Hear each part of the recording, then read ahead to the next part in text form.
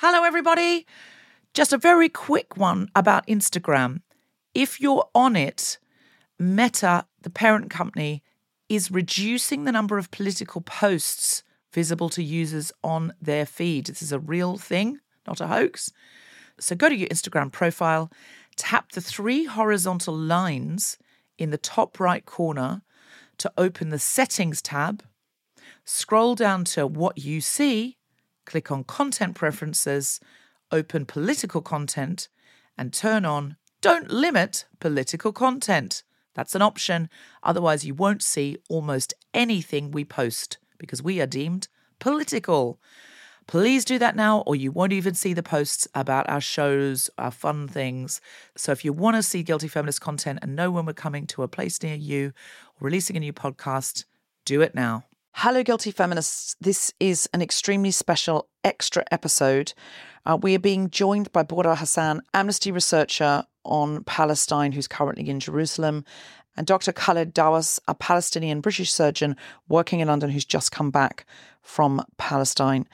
Obviously, this content is difficult to hear, but much harder to live. I know sometimes we get despondent and hopeless, but it's important to remember the work that both of our guests today are doing. And I'd encourage you, if you're feeling despondent listening to it, to support their work by joining Amnesty and donating to MAP, which is medical aid in Palestine, as Dr. Khaled Dawas is a doctor. Some of you know already, on the 3rd of March, there is a fundraiser at the Roundhouse in Chalk Farm. There's some incredible names on the bill, and the show is called Voices for Gaza. I'm not producing this show, but I'm emceeing the show alongside Jen Brister.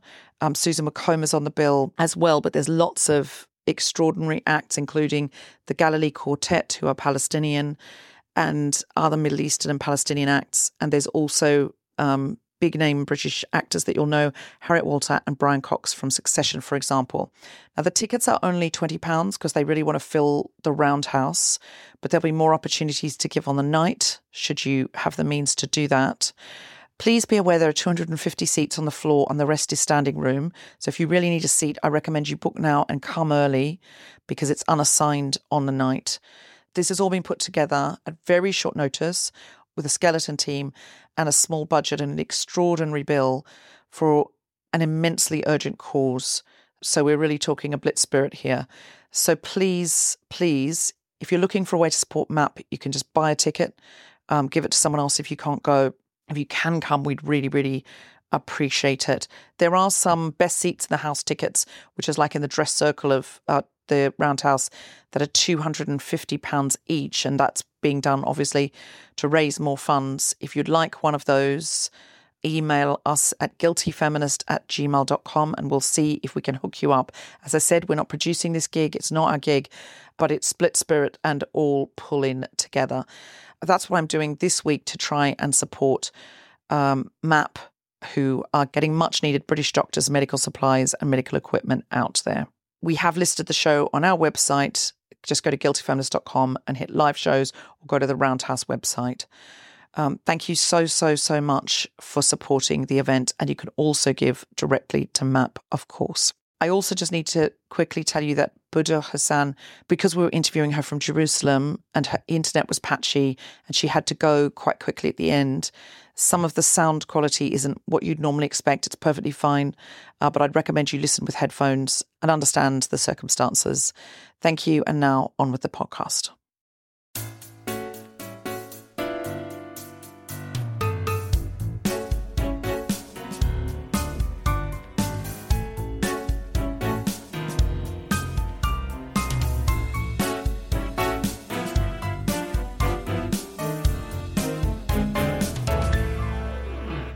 Today with me, I have Budour Hassan, who is Amnesty International's researcher on Palestine. She previously worked as a researcher and advocacy officer at the Jerusalem Legal Aid and Human Rights Centre and as a freelance writer for several media outlets in both English and Arabic.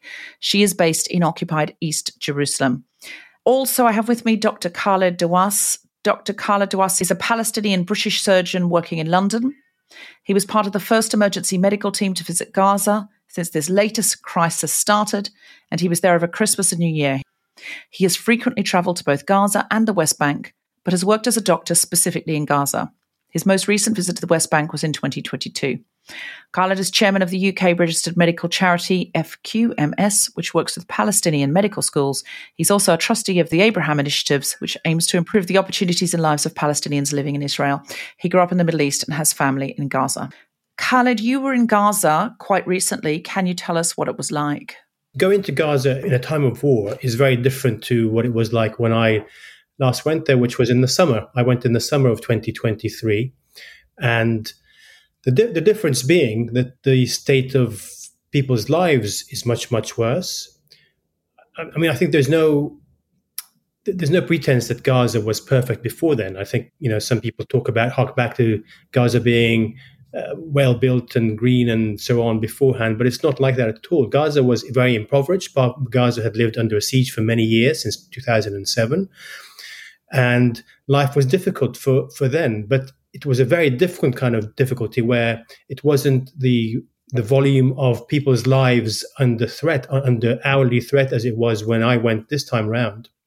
So the first things I noticed when I went into Gaza was that the senses and the sense of what's going on hit you very quickly. As soon as you walk in through Rafah, you hear the bombings, you can see the clouds, the mushroom clouds in the distance, and you can smell the gunpowder. And then about an hour and a half later, when we were in the house we had rented to stay in while we were there, every shelling came with a shaking of the building.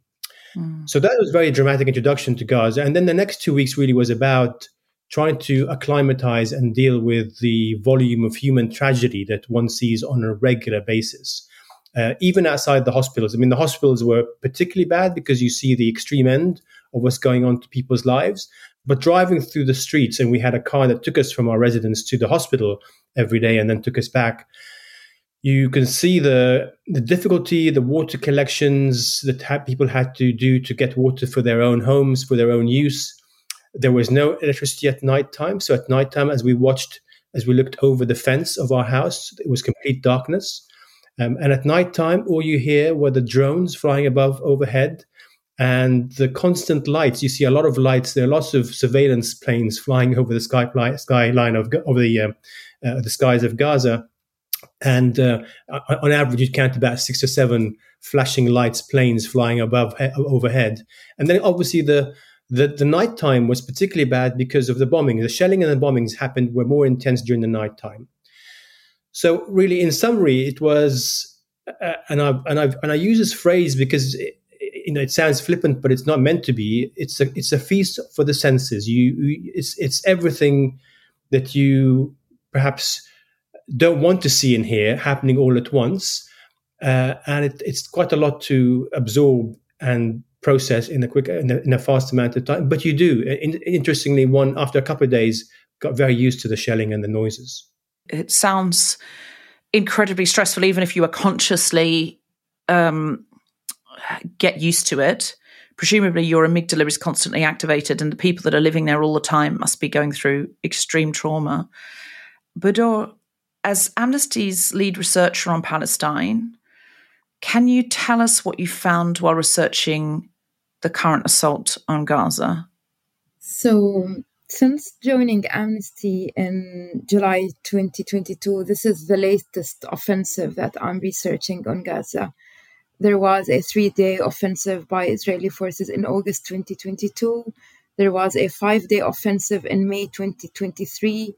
And in both assaults, we documented war crimes and we documented mass suffering in both.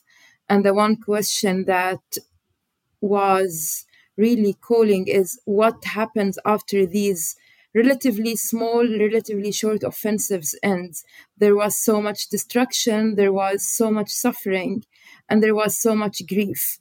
But then the October 2023 attack started. And really, in terms of investigating it, in terms of the sheer immensity and the magnitude of everything, it was obviously different to any other assault that previously happened in Gaza. And in Gaza, we're talking about successive rounds of attacks within the last maybe 16 years. So there is every couple of years, there is another round of attacks, which irrevocably changes people's lives. Now, in this attack, there are several patterns that we documented through our different investigation. Perhaps the most shocking of them all was the systematic wiping out of families. Almost in every strike, we documented the killing of 3 generations of the same family: grandparents, parents, and children. Grandparents perhaps as old as 86, meaning that they have survived the Nakba, the catastrophe of 1948, meaning that they were displaced from their original homes in Israel and became refugees in Gaza after 1948. And then their children, who probably were born just after the occupation of Gaza after 1967. And then the grandchildren who knew nothing but siege, nothing but blockade, nothing but successive rounds of attacks. All these generations would be wiped out in one strike.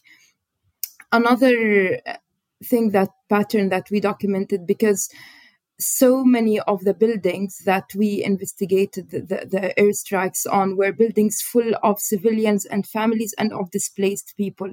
So the one building, say in Rafah, would be home to families, relatives displaced from the north at the orders of the Israeli army.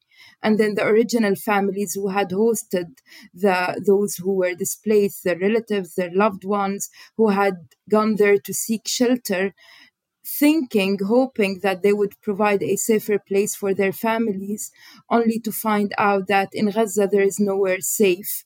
We documented strikes across the Gaza Strip earlier. At the early stages of the war, we managed to investigate few strikes in the north and in Gaza City, but then we could only investigate strikes in the central areas, in the Deir al-Balah area, and later mainly in the south, in Rafah. And the patterns of bombings on entire families that would kill entire families, the pattern of direct attacks on civilians and civilian objects, where our research did not find any indication that were military targets or military in the vicinity or inside the homes, or indiscriminate attacks that even say if there were any military targets in the vicinity of the attack, the type of weapons, and then the sheer strength of the attack. And as Dr. Khaled said, so many of the attacks we documented happened late at night, when entire families were sleeping in their beds, and when the Israeli army, upon launching the attacks, predicted, or should at least have predicted and anticipated, that entire families were sleeping. So many survivors told us that the first thing that they woke up to is finding themselves under the rubble and trying to scream, trying to call for their loved ones. In addition to the aftermath, of course, of these attacks, because so many of the survivors we met, because they have to be displaced, would tell us also about the guilt of surviving the attack, of being the sole survivor of their families, and the difficulty of keeping up, of not really even having time to process the grief.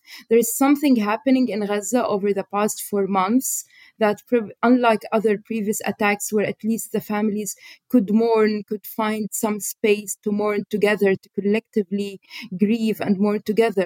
In this offensive, there is no space and no time to mourn. There is no time in the sense that people would just try to find a place to stay in, to try to escape the next bombing, and no space in that people don't have a house, don't have a place, don't have anything to bury. The only thing that they have left of their loved ones are shreds, unrecognizable, unidentifiable shreds of their loved ones that they would have to bury in mass graves. So this denial of the right to grieve, of the right to mourn, has been so shocking in Gaza and so painful for the families to not be able to at least say goodbye to their loved ones with dignity and peace. Khaled, we've seen reports of doctors having to operate without basic medical supplies, operations without anesthetics, and of hospitals being attacked by the Israeli army. What was it like working under those conditions? I saw all of that, but what I would say is that the hospital we were at, which was in Deir al-Balah, was called the Shuhada al-Aqsa Hospital, at the time had anesthetic drugs. So I didn't have to endure and did not observe the agony of seeing patients having that kind of thing done to them.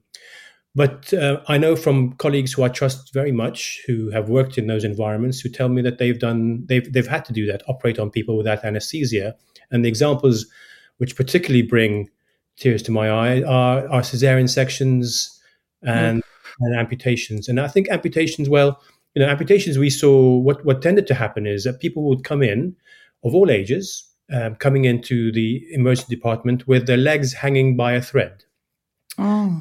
And therefore, really, and I'm sorry to kind of describe it in detail, but I mean, this is what they were living through as well. Yeah, we need to know.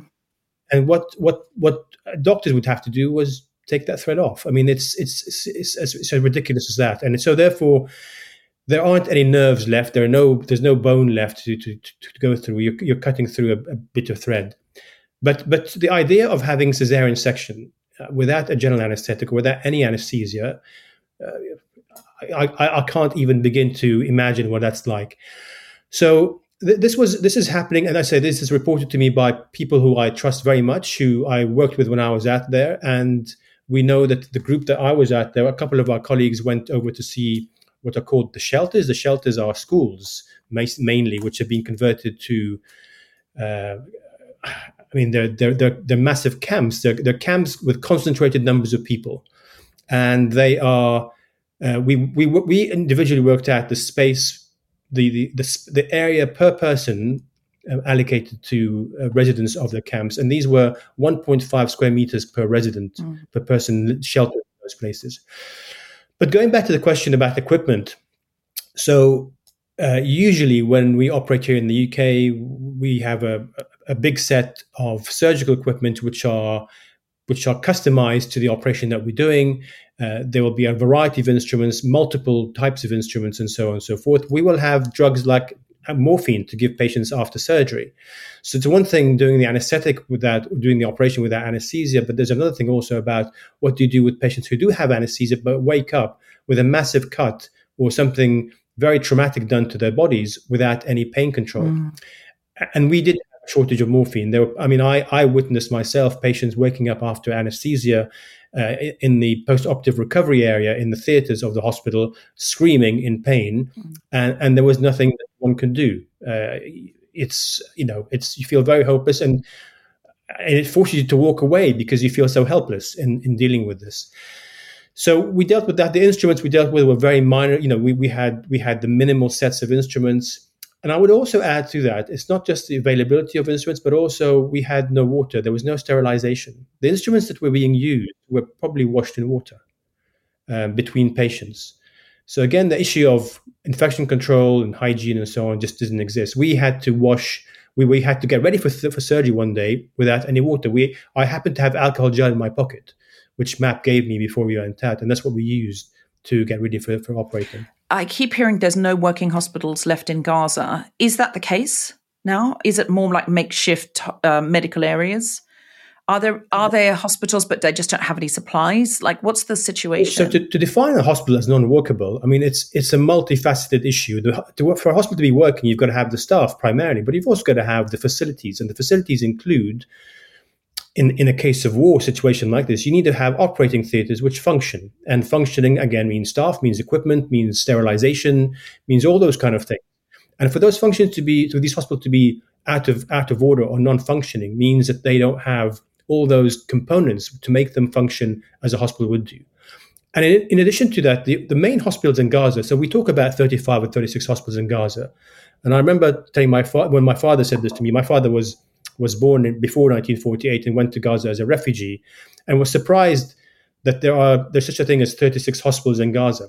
There aren't really 36 hospitals in Gaza. There are maybe a handful of hospitals which can deal with anything more complex than wound dressings and minor, perhaps, procedures.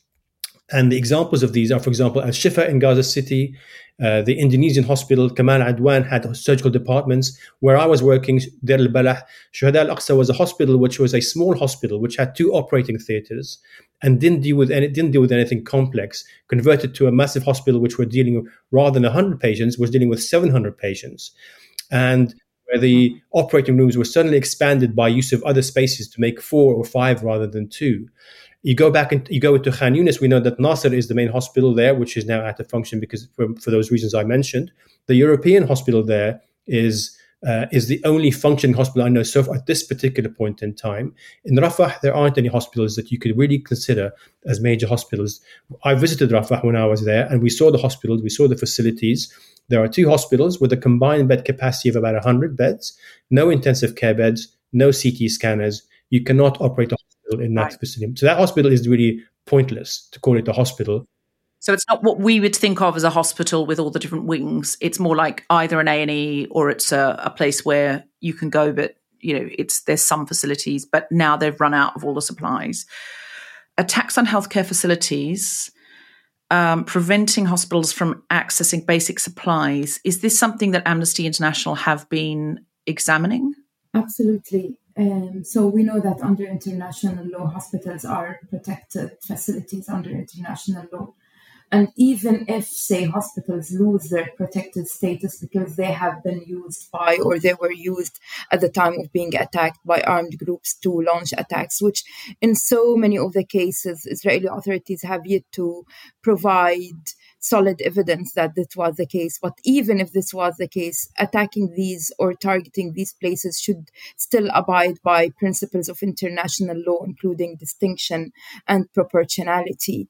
And so there are different levels of violations.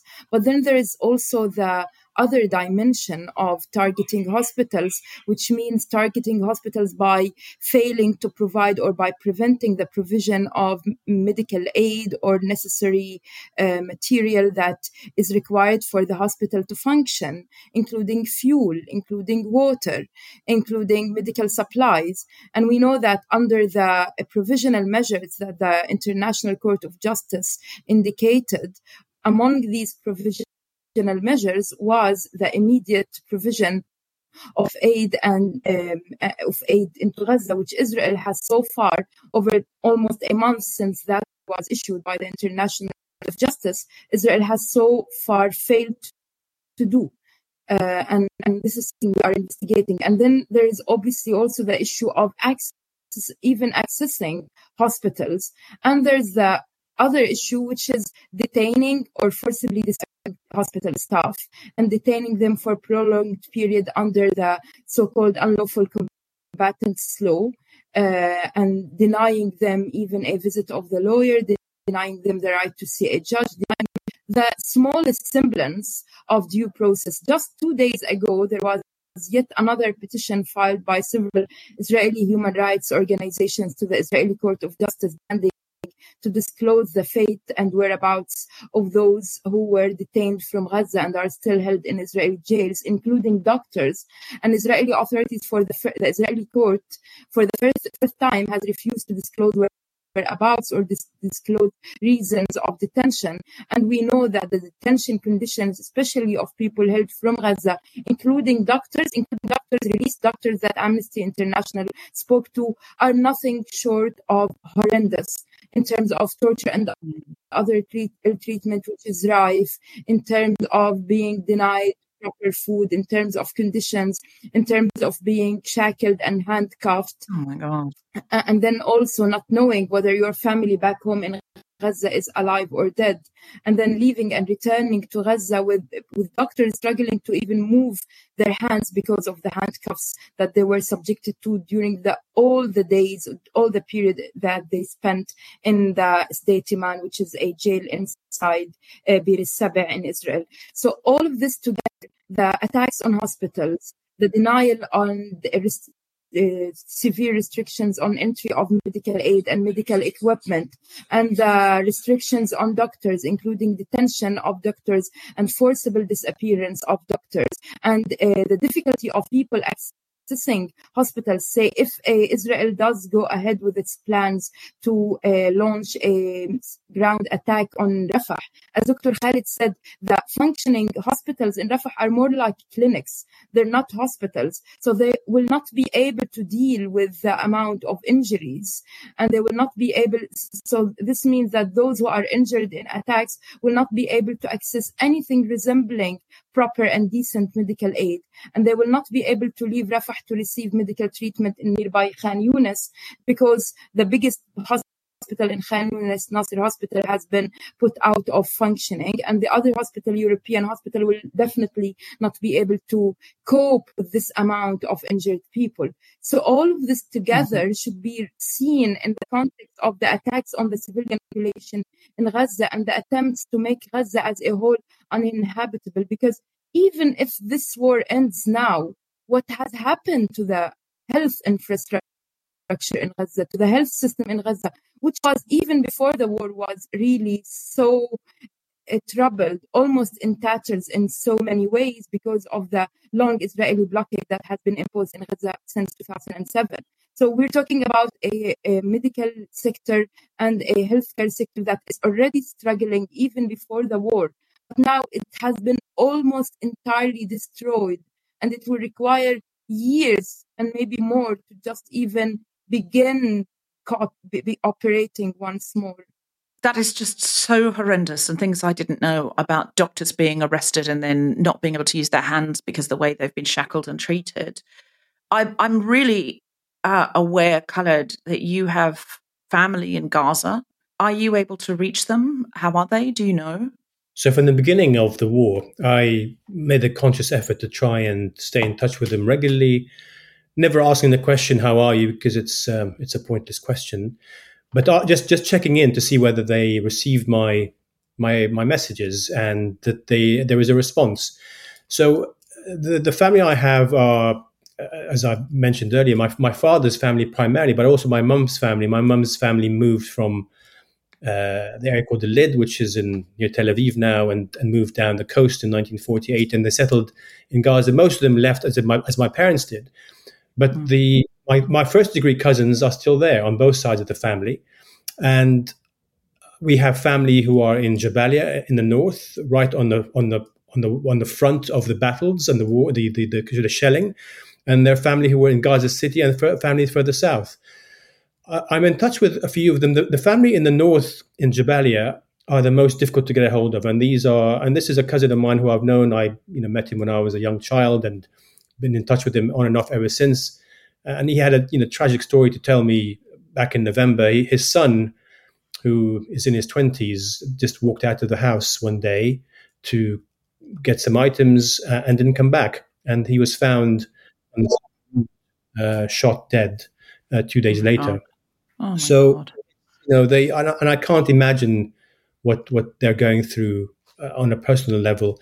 But in addition, they've had to move homes. Then he's now sheltering. He was until about 3 weeks ago sheltering in a school in Jabalia. But I don't hear from him often enough because there's no, as you probably know, there's no communication. It's very difficult when they do get internet. And when I was in Gaza, I was told that in the north in Gaza City there were 3 spots where people can get internet access, and they're sort of higher spots in the city.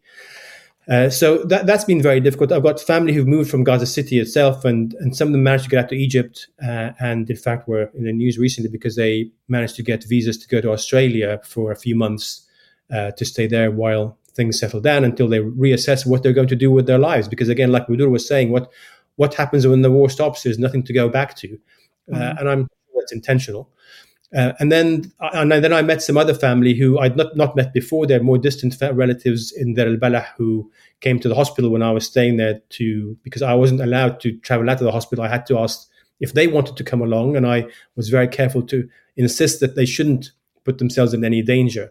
So I do have family there. I have on my maternal side, somebody who was quite close to the hospital, and I saw him a couple of times, and I've been seeing him in Gaza whenever I've been going. And it's part of me going there was some emotional support, and I think if I to be really very realistic about it, what did I achieve by going there as a doctor, as a surgeon? I achieved very little. I went there, and I think what I provided was probably moral support, was provided a voice to be able to come back and say, I saw what was going on directly, and I'm a witness to what happened. But the volume of need is so massive that I can't say that individuals like me going out there are making a massive difference. We're not. We've got a bit of relief, and we feel that we're doing something. And I feel much. I'm glad that I had the opportunity, and I hope I will have the opportunity again. But that's so. It's more moral support for family and for otherwise. I'm so sorry to hear that. Budour, you're joining us from East Jerusalem now, and you've been documenting the huge rise in violence across the West Bank. Can you tell us a bit about that? I'm right now in Ramallah, but I move between Ramallah and Jerusalem. So yes, it's kind of, for many people, they think that it's only happening in Gaza. And of course, the sheer magnitude of what's going on in Gaza is unparalleled. But violence against Palestinians continues elsewhere, including excessive and unlawful use of force by Israeli forces, which last year hit unprecedented numbers and was even the 7th of October.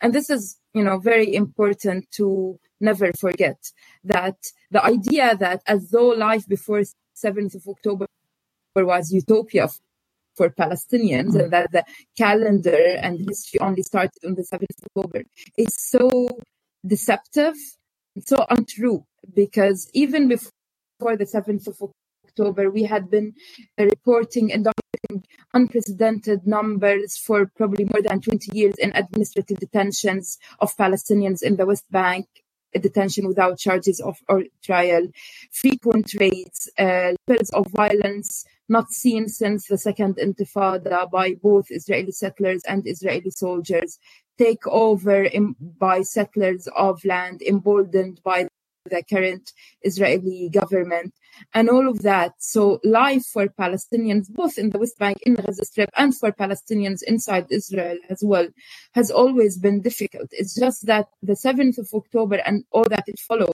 in terms of quantity and the amount of violence, but also qualitatively the sheer the methods that Israel has been using in order to displace Palestinians or push for the displacement of Palestinians, as well as violent raids almost on a daily basis, has been something striking in the West Bank. And at Amnesty, for example, we're currently documenting the ethnic cleansing and displacement of Palestinian communities, especially Palestinian herding communities from certain areas in the West Bank, from the Jordan Valley, from the South Hebron Hills. And many of these displacements were preceded by settler violence backed by the Israeli state, or by systemic violence that has made life so difficult and so untenable for people that have no option but to leave. And this is important to note, because there is this, and I know that there have been several governments that have been punishing individual settlers or outlawing or criminalizing individual settlers and naming them by names. But the problem is that this punishment of individual settlers ignores that at the root of this individual violence, there is a system that has promoted, tolerated, and created the environment that allowed these violent settlers to flourish. The whole business, the whole existence of settlements in the West Bank is existentially violent.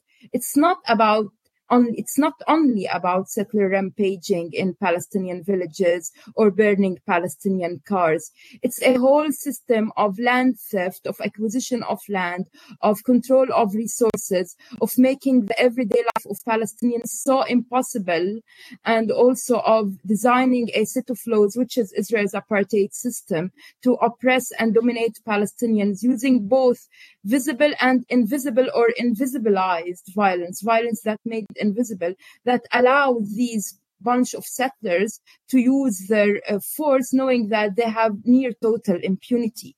So these degrees of violence, whether by the settlers who are supported by the state, and mainly by the state of Israel, its apartheid regime, and the system of prolonged occupation, illegal occupation that has been going on both sides. And then there's the apartheid system on both sides of the Green Line. All of this has created an environment that really politically, socially, economically, and with all that's happening in Gaza, the word that we frequently hear from communities we interview, from people we visit in order to carry out our investigation, is that we simply don't see any future for us here.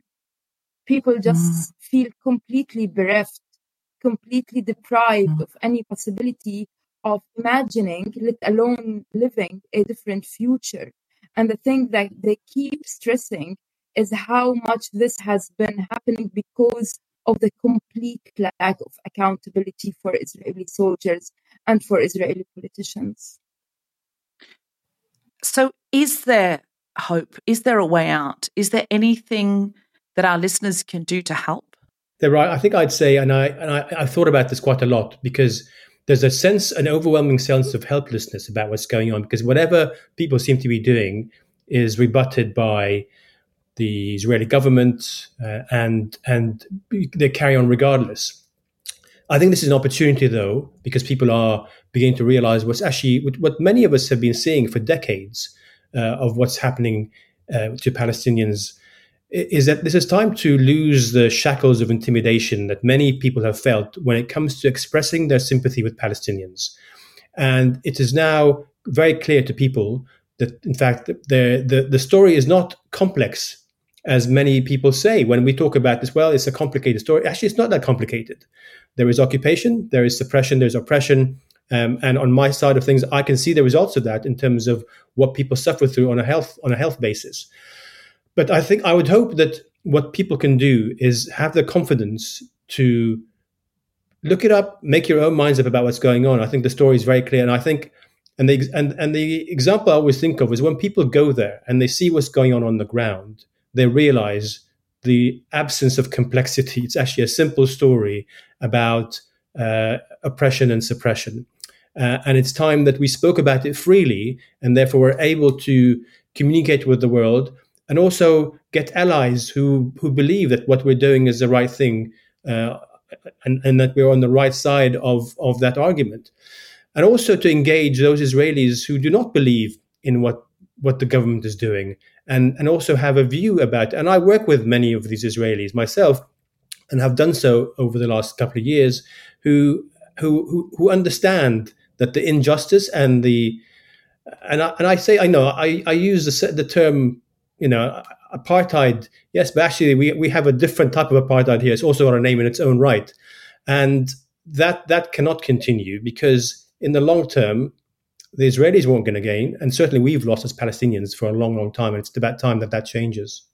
Well, you can join Amnesty. You can start helping Amnesty campaign. Is there anything else you'd like anybody else to do? Or is there anything you came to say that you didn't get to say? I just hope that this story remains a headline story. And my worry is, as people get used to the idea that it falls off the headlines. And I wake up in the mornings and I look at my phone and look at the news, and it says, 170 people killed yesterday. Those numbers can never be acceptable. Not even 170th of those numbers should be acceptable. And yet they've become acceptable to many. And we're talking about, ceasefire and change of conditions in the next week or two. That's a week, that's 10, 14 days of 170 killings per day, plus all the amputation. Now, I would add that those people who are being killed are envied by those people who are injured and living the miserable lives. And that is how bad it is. So I think we need to be very alert to this and keep it in the forefront of our thinking. Thank you, Khaled. That's tragic to hear. Budour, anything you came to say that you didn't get to say, or you'd like our listeners to know? Yeah, maybe just remember that even when this war ends, and it will end at one point, there is also the war after the war for the Palestinians in Gaza, for the thousands who have been left with permanent disabilities, for the generations who lost everything, lost their families, lost their homes, lost their income, lost their universities have no schools to go back to, maybe for generations. Those who have lost their infrastructure, those who probably were forced will never be able to return to Gaza. So there is a silent war that will begin once this war is over. So it will not be over once the bombs stop falling, because what will happen is even worse, or can be worse than what's going. But to recover, obviously, and start thinking and start even, mourning their loved ones, there has to be an immediate and sustained ceasefire by all parties to the conflict. And only then can any process start. In this context, and what's also important to call for is, again, remember the context in which this war is happening. Remember that we're talking about the context of a system of domination and oppression, of a system of apartheid against all Palestinians whose rights are controlled by Israel. And remember also that 70% of Gaza are either descendants of refugees or refugees themselves displaced after the 1948 Nakba. So in a sense, Palestinians do have a place to go to. They have their towns and villages inside Israel from which their parents or grandparents they were displaced. Mm-hmm. And they continue to be denied their right of return. And this is why Gaza has always been. And also, just lastly, stress on accountability. Dr. Khaled said that as a doctor, he feels what he's doing is just a drop in the sea of suffering, that he does not feel like what he's doing is helping much. But at least he's saving people's lives. Rights workers, we document, we bear witness, we feel the weight of the witness, the testimony that we're bearing, because people we're talking to have barely any WhatsApp or connection to talk us to. Mm-hmm. To manage to talk to us, and yet they're giving us their precious time. So keep bearing, and hopefully, what we can do is bring a semblance of justice through accountability to those people and those survivors. I agree, and whatever we can do, we must do. And Khaled, I'm sure that what you have done has been to raise great solidarity and hope, as well as healing. And what you're doing, Budour, bearing witness, reporting, documenting, is so important for Amnesty International. I thank you both for your hard and brave work, and we hope that our listeners listen and share, continue to talk, continue to keep it in the headlines, continue to post, donate to MAP if you don't know where else to donate to, because they're getting medical aid to Palestine. Thank you so much. And if everyone could join Amnesty who hasn't, follow Amnesty on the socials if you haven't. It's really something you could do if you're feeling quite hopeless and helpless. It's something you can do. And if all of us do something, that's got to be better than nothing. All of our somethings together can make something positive happen. It's the only thing in history that ever has. Thank you so much, Budour and Khaled. You've both been absolutely magnificent to come on today and share this. I know it can't be easy, and we really appreciate it, and all our listeners appreciate it. Thanks, Deborah. Thank you. Thank you so much for listening. Please don't be despondent. Join Amnesty, follow MAP, support MAP, and please buy a ticket if you possibly can for our fundraiser, and get there early if you want a seat, or if you could afford to buy one of the VIP tickets, all the money goes to MAP. Please do get in touch. That's roundhouse.org.uk for tickets, and the show is called Voices for Gaza, or you can find it on the Guilty Feminist live shows page, Voices for Gaza. Thank you so much. The Guilty Feminist is provided exclusively from Acast. Find it wherever you get your podcasts.